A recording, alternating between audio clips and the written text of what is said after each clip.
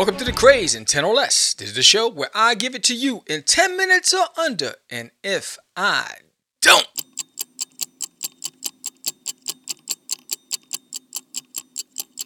it happens. What are you going to do? Anyway, ash cans.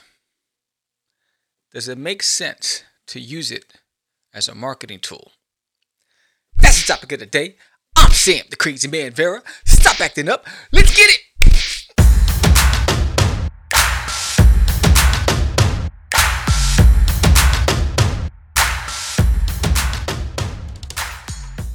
All right. So, ash cans, why? What's going on, Sam? Why are you bringing this up? I'll tell you why I'm bringing it up. But first, what is an ash can? Well, if you go to Wikipedia, everybody goes to Wiki. So, an ash can comic is a form of the American comic book originally created solely to establish trademarks on potential titles and not intended for sale. That was how it originated. Interesting. I only found out because I'm doing this episode. Fun fact. So, the practice was common in the 1930s and 40s. I wasn't even around when the comic book industry was in its infancy. I wasn't even a thought. But was phased out after updates to U.S. trademark law. Right? The term was revived in the 80s by Bob Burden, who applied it to prototypes of his self-published comics. That's why I'm going to talk about this. Since the 1990s, the term was used to describe promotional materials produced in large print runs and made available for mass consumption. Now, I knew about ash cans when I got into comics. Actually, I didn't know about ash cans until I started going to comic book conventions. That's how I started learning about ash cans, because I would go to tables and there would be these artists there, and they would say, "Hey, here's a sample of my work. If you like it, my book is here."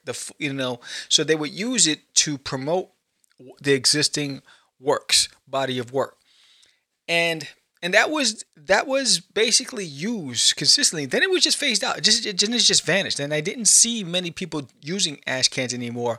Why do you ask? I think it was because it cost money, right? So it was money out the door. It was the poor man's version of marketing. When, independent comics, you don't have that budget to go out there and spend on advertising in the papers and all this other stuff. So ash cans was a great way to go to the comic book shops, leave it on the counter if they allowed it to. Back in the days, they did. Today, it's a little different, but back in the days, they did. Or at conventions, boom, it's like they walk by, "Hey, I saw you passing by, you looked over. If you're interested, here's an ash can. If you like it, I'm here all weekend. Come back at your leisure. The books are right here." Right? And you hope they like it and they come back. Because everybody wants something for free, right? So the reason why I brought this up is because I was talking to a colleague of mine, right? Paul Gomez. He does Bougie Boo, and he does, PTSD. Right, so he has a lot of independent books that he's produced, and he has been successful utilizing ash cans. So you're probably saying no one's gonna be successful. It costs too much money. Well, Paulie G, you don't mind me calling you Mr. Gomez, Paulie G, he said, "Hey, I know it's harder now for comic book retailers to want to accept people walking in off the streets.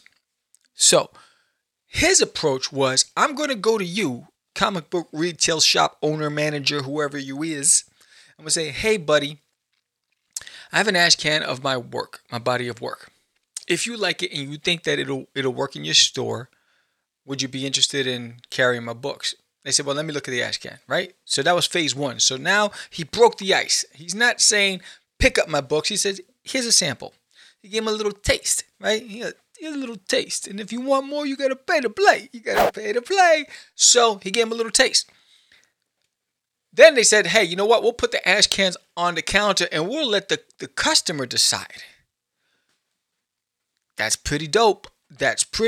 Right? So they liked it enough to say, we're going to put it on the counter. Since it's free, they make a purchase. They like it. They pick it up. If they come back and say, we want it, we'll pick it up.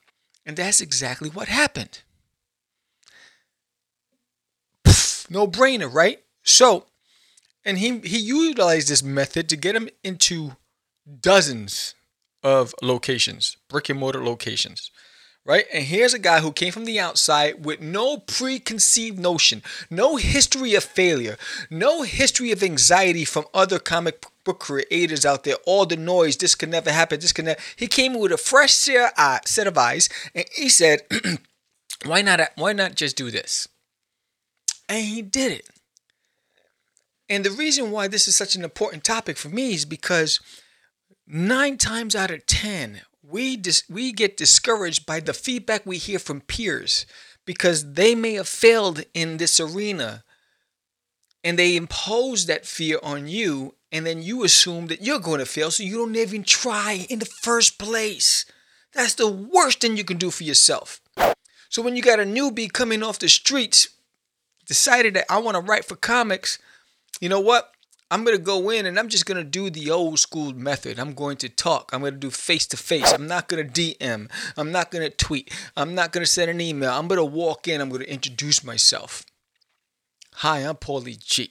This is PTSD. Want to get a copy of Bushi Boo? I know you do. Right? So that was the pitch. So, and he went in there and he's making things happen. So congratulations to you, my friend.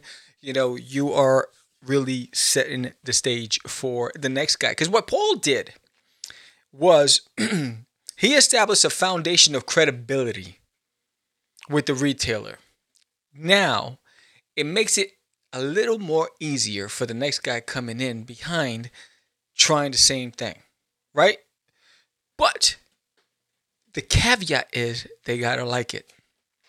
And it's a matter of taste. And we've talked about that in previous episodes. Not everybody has the same taste. You might think it's fabulous. Your mom might think it's fabulous. Your girlfriend, wife, sister, husband might think it's fabulous. But the retailer might not think so. So it's a matter of taste. And it's also a matter of timing. You don't want to walk in when the inventory, they're overwhelmed by inventory, or the sales are down and they're being pressured by the owner, or there was a spill, or whatever it is, and you walk in, you see that face, they don't look so happy. That might not be the right time, right? So timing is everything. Your pitch is everything. Your confidence is everything. Your packaging. Now, it does cost. It's going to cost you a couple of nickels to produce these ash cans. And, you know, again, produce the ash cans. You could do like a 5x7 or a 4x6 size ash can. Put it in a store, you know, and a couple of hundred. Say you live in a city where you know that you have 9 comic shops, right? Within a driving distance in every way. So you want to give them at least 10 each. So you need 90. Print out 100. You got 10 extra just in case, right? So, or if you're going to do that and you want to go to a Comic Con, print out a couple hundred. This way you have some on the table. Hey, you know, I know you hit the convention. You know, here's a free copy. If you like it, I have my full copies here. So what I would say to everybody else, it might work for some, it might not work for others. But the moral of this story is try something, you know, and be okay with someone closing the door on you, but don't settle for not going and knocking on the next door. You have to continue to knock on every door. And it's discouraging, it's frustrating, but you know what? Here's a guy, a perfect example, who decided to, you know, create his own fate. What's the worst that can happen? They say no. All right. I still got enough to give away at the conventions. I'm still going to do it. So find what's going to work for you, but you know what? Maybe ash cans might be the way.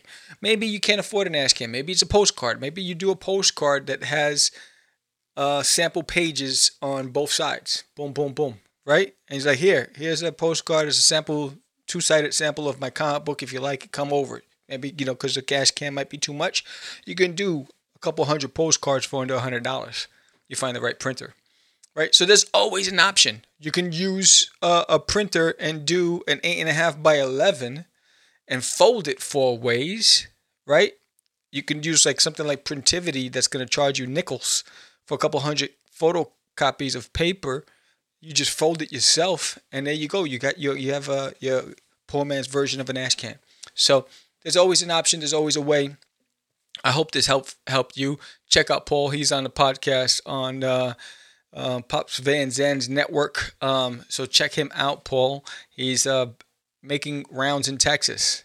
I'm impressed by him. He's caught my eye.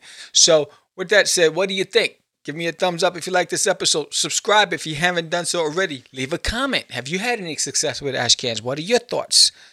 With that said, I'm Sam the Crazy Man Vera. This was the Crazy Nintendo Less. You guys have a blessed day. Peace.